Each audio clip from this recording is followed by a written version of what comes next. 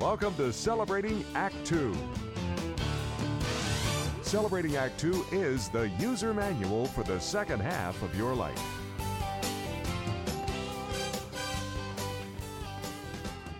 Welcome back. We're here again today with our special guest, John Mariani, and my partner, John Coleman. Hey, John, good to see you again. Good morning. Good to be back with you. John, last time we talked to you, we discussed your serialized novel, Love and Pizza, that you are exposing or publishing in your newsletter every week, by chapter. And I noticed that what you've done because of the COVID-19 and nobody can eat out anymore, at least for a while yet, you replaced what you titled your New York Corner, your review of New York restaurants, with the novel. Which takes place in New York, and there's a lot of food. Sure, and it's about food and whatever, it's a nice love story. But I loved the New York Corner, the New York City Corner. And it always struck me, reading that, being from New York, as all three of us are, it always struck me that I had taken for granted what a great food city New York is. I'm growing up, I knew of all these great restaurants, and my dad would come back from meetings at Pen and Pencil, things like that. All the great steakhouses. When I first went to work in a television business in New York City, we would run out for lunch to a German place downtown, or even go around the corner to one of those Irish Blarney Stone places that had a lunch counter. Wonderful, wonderful city. And what struck me about your New York Corner is that you captured not only all the feeling of restaurants, the variety of restaurants in New York City, but the world-class quality of them as well. And I'd never thought of New York City as Paris for restaurants, Berlin for restaurants. I always just thought of New York as a big place with lots of them. Well, it is, and it is, and it has been for quite some time. But your point is well taken. When people think of great restaurant cities, they think of Paris, and that's about it. They don't really think of Berlin much, because Berlin, they had 2 world wars that didn't go too well for the restaurant industry. But Paris has always held this mystique of having the best restaurants, and it is unquestionably true that Paris has always had the best French restaurants, as you might imagine. Just as Rome was a great eating city with great Italian restaurants, and Florence well, the fact of the matter is there are more Italian restaurants in New York than there are in Florence and perhaps Rome combined. As for Paris, we can get to that in a moment. But the thing that distinguishes New York from everywhere else is because we have 250 years more, if you go back to the original Dutch settlers. We have a gastronomic history that was fed not only by the new settlers, which came from the Netherlands, which came from England, which came from down south, of course, the Spanish and the Portuguese and so forth.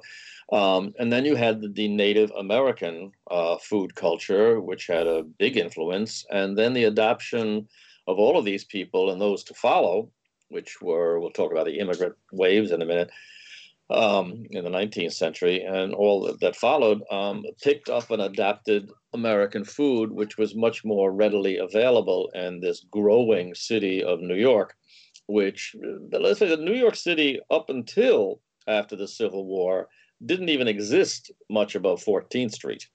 And the reason they call that famous apartment building the Dakota, which is on the Upper West Side, is because they said, who would live up there? You might as well live in the Dakotas. So they call it the Dakota. But yeah, New York was very, very small. Wall Street was called Wall Street to keep the Indians out. And it didn't extend much beyond that. And then one remarkable thing happened. A former Swiss sea captain. Don't you love sea captains? Well, yeah. Larson and guys like that.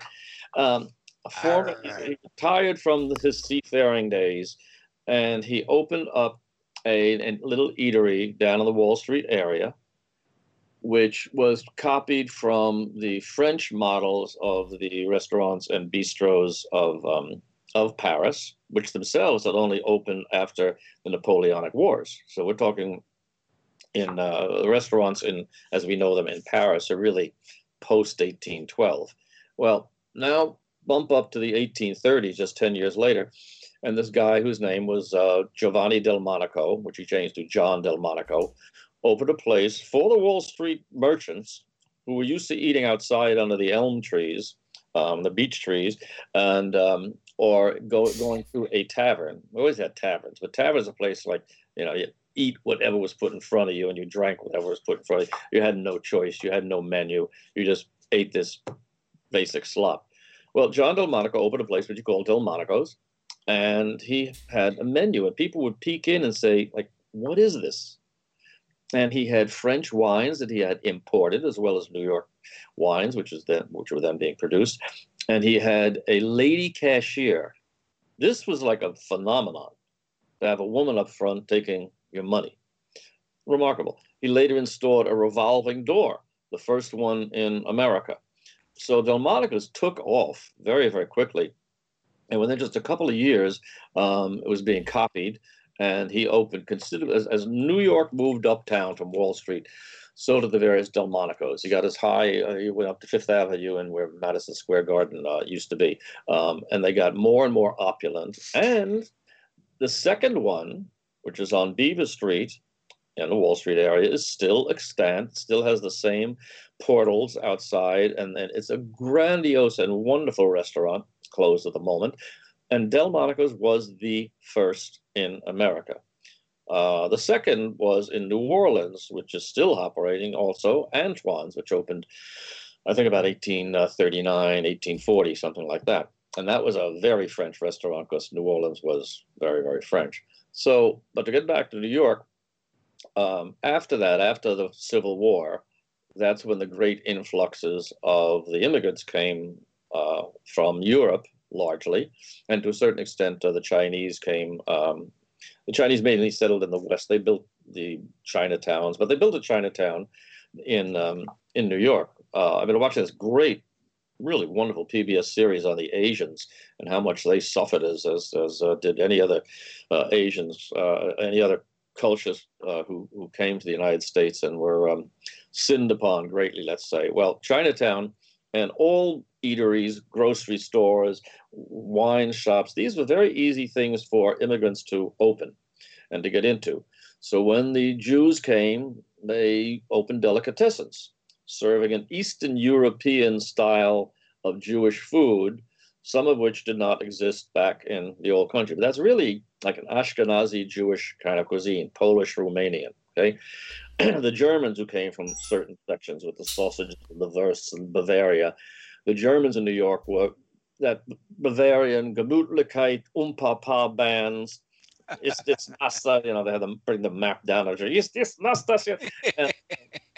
And they were up in Yorkville, which is 86th Street and 3rd Avenue and Lexington Avenue. And there was a whole slew of German restaurants up there, and a lot of fun. Great German beer and Pilsner and so forth. The Italians were all over. They had Little Italy. Certainly, they opened there, and they had pockets, big pockets in the Bronx. We were talking about that in the Fordham section, and in Brooklyn, and all over the city. The pizzeria, which comes from Naples, but was unknown. Pizza was unknown in all of Italy outside of Naples, but the idea came to America with the immigrants, and in 1912 they opened the first pizzeria in America, which is still going strong today. And it's called G. Lombardi's. They still have the original stove. And so the Italians did that. The Greeks came and for some reason got into the diner business, which they hadn't been back in Greece, but they also opened Greek cafes, as did the Turks, as did the Syrians, as did the Albanians, and so forth. The Irish, as you made note about going to the Blarney Stone, the Irish did not have a highly developed well, none of them had highly developed cuisines. The Italians, for instance, the poor Italians, never went to a restaurant back in the old country. Neither did the Germans. I mean, knew what a restaurant was. The Irish had been starving, and the reason that they came over, of course, the potato famine. So they really had no restaurant background whatsoever. No trattorias, no rathskellers. So they opened these Irish bars, and you had to have some food. And out of that came things like corned beef and cabbage, which is to this day unknown in Ireland. So a lot of the dishes that we have on our plates in New York are completely unknown. Pastrami is not a big deal, and certainly not in Israel. You're not going to. The bagel really had its success here rather than Jewish communities back in the old country. So everybody brought their own style. The Chinese certainly first, mostly Cantonese, so it's mostly Cantonese food. But there's no egg foo young. There's no chow mein in China. And then you had Rocky Aoki, who opens up Benihana, which is the teppanyaki type of restaurant with steak, which didn't exist in Japan either. And when they opened one over there, they call it Benihana of New York rather than Benihana of Tokyo. So all of these immigrant groups made New York very, very, very rich in terms of restaurants, which appealed to many people and extrapolated to the whole population. So no matter what ethnic family you grew up in, the one thing when I remember that Neil Simon says is two things Jews know: guilt and where to find a Chinese restaurant open on Sunday. So the Jews would go to Chinese, and everybody said, hey, want to go for Chinese? Hey, let's go for Italian. Hey, let's go get a pizza. Yeah. Let's go to an Irish bar.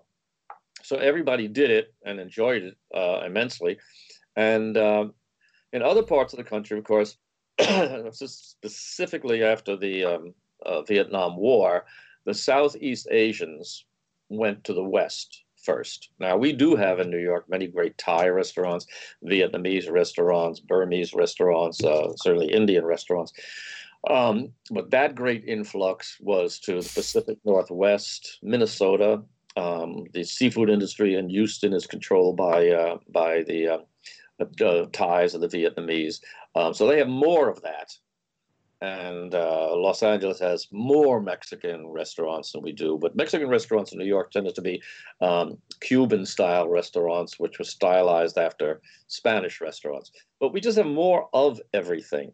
And to go back to Paris being the citadel of haute cuisine, as well as bistro food. Haute cuisine was this exquisite, impeccably served, beautiful tables, beautiful tablecloths and linens and chandeliers and silverware that weighed a pound per fork, and a great wine list. This was pretty much the purview of Paris as it was established back in the 19th century by a fellow named Auguste Escoffier, who wrote the Bible of French cuisine.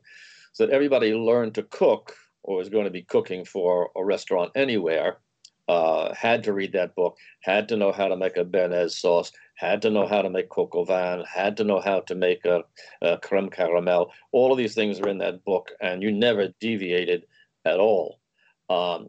And in New York, the French restaurants that existed before World War II were of a very mediocre sort. They're more like bistros, but they didn't have the ingredients.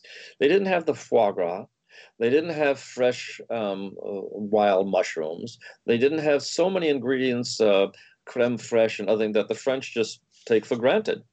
So the food could not be as good as it was in France. What happened was that in 1939, the World's Fair, New York World's Fair, they brought from all over the world. There was the Italian pavilion and the French pavilion and the Chinese pavilion and so forth. And that was a remarkable, remarkable thing. And a lot of those, the cooks stayed behind. Well, the biggest and best of the restaurants of the World's Fair was called Le Pavillon, the French pavilion. And it had food every bit as good as in Paris because they brought over Paris chefs and they brought over Paris maitre d', a guy named Henri Soulet, who was the manager. So if you went to Le Pavillon, you ate the way you were eating in Paris, except even he couldn't get at that time the ingredients that he would love to. He once said that I have the richest people dine in my restaurant every single night, and no matter what I pay, I cannot get them the things that a simple French bourgeois housewife serves to her family every day. So, 1939, 1940, 41, the world explodes into World War II, and Henri Soulet picks up his knives and forks and ladles and so forth, and much of his staff, and brings them into New York, into Manhattan in the West 50s, East 50s. And he opened Le Pavillon there, which set the standard for the next 40 years. Let's say it was 42, 43. So yeah, for the next 30 to 40 years, for what an haute cuisine French restaurant would be. All of which began with either le or la. There was la Caravelle, there was le Quercy, there was le Madrigal, they call them le and la, they call them the frog pond. One place called it La Grenouille, which means the frog. And that was a society place, still around today. It was called, and there was a frog sitting on a lily pad on the menu. And that was strict haute cuisine. That was called the frog pond. So little by little, as the ingredients got better, not only for French food, but for Italian food, where you could really get the real prosciutto from Parma, and you could really get the real Parmigiano. You could get extra virgin olive oil. You could get great wines. You could get funghi porcini. All of those ingredients that make great Italian food were now available. So too, the French were able to get all those things they didn't have before. The Chinese were. Everybody was able to get better ingredients. So all the restaurants got better and therefore more competitive. And where once, and this was true in California as much as it was in New York, the ex-hippies of the 1960s grew up, and where they had been cooking counterculture cuisine in their, what do they call them, communes and so forth. Beans, the musical fruit, They would make lots of beans and sunflower seeds and carrot cake, which they would stuff full of LSD. That was hippie food. But those hippies grew up to be, afterwards, because they had this basis in cooking. They were all college educated. Some of them had advanced degrees, started to cook seriously. And out of that grew California cuisine, and a good deal of it in New York, too, where people who had shown any interest in cooking were college kids who, just like all of us, spent half a year or went over to Europe and ate around and say, wow, why doesn't the Italian food in New York taste like this in Naples and Rome? And they found out why, largely because of the ingredients and other things. So the food across the board in every ethnic cuisine, Swedish food, Norwegian food, German food. Although German food is sad for one reason. Because of the two world wars, specifically the Second World War, Germans were at a severe disadvantage. And consequently, a lot of the Yorkville German restaurants closed down. So I think there's only one, maybe two. And finding German food outside of the Midwest, and even there, is very difficult these days. John, the New York City cuisine, or whatever we call it, the cuisine scene in New York City still remains world class. If you want, there's plenty to find in haute cuisine, but it's also got dozens and millions of corner restaurants that are family restaurants, little bars where we would go for lunch that serve food, and they were, you could get a great hamburger, but it's custom made, and it's the variety and it's the volume. I would also add the consistency that, like if you get a corned beef pastrami sandwich at a Jewish deli in any borough. I don't know so much about Staten Island, but the rest of them, they would be uniformly delicious, and you would know what to expect. Yeah, the pickles were sour pickles, and they were plentiful, and they were on the table. Dr. Celery tonic. Yes, Dr. Brown. He knows about Dr. Celery tonic. Very, very New York thing, as well as Yoo-hoo chocolate drink, and a few things like that that are very specific to New York, and nobody could figure out, why do people Drink that stuff, But it's very much part of the culture. Well, I look forward to the day when we are all going back to restaurants locally, wherever we are, but particularly in New York, where I know things are going to be a little bit different, but I'm looking forward to your reviews, your new reviews of the restaurants after the COVID-19. I can't wait. Yeah. Thanks a lot. Great history lesson. Anytime. And a lot of this history in between these episodes, people can go to johnmariani.com, where you've been publishing as a virtual gourmet for a long time. How many years? 22. 22 years. And just going through the archives, there's so many fascinating stories told richly, as I like to think of them. You basically are creating a recipe for each topic and serving a multi-course meal. So for that, we thank you. Thank you for having me on. Always. See you again soon. Bye. For more on Celebrating Act Two, visit our webpage, follow us on Facebook, subscribe to us on YouTube, and tell your friends. Celebrating Act Two is the user manual for the second half of your life.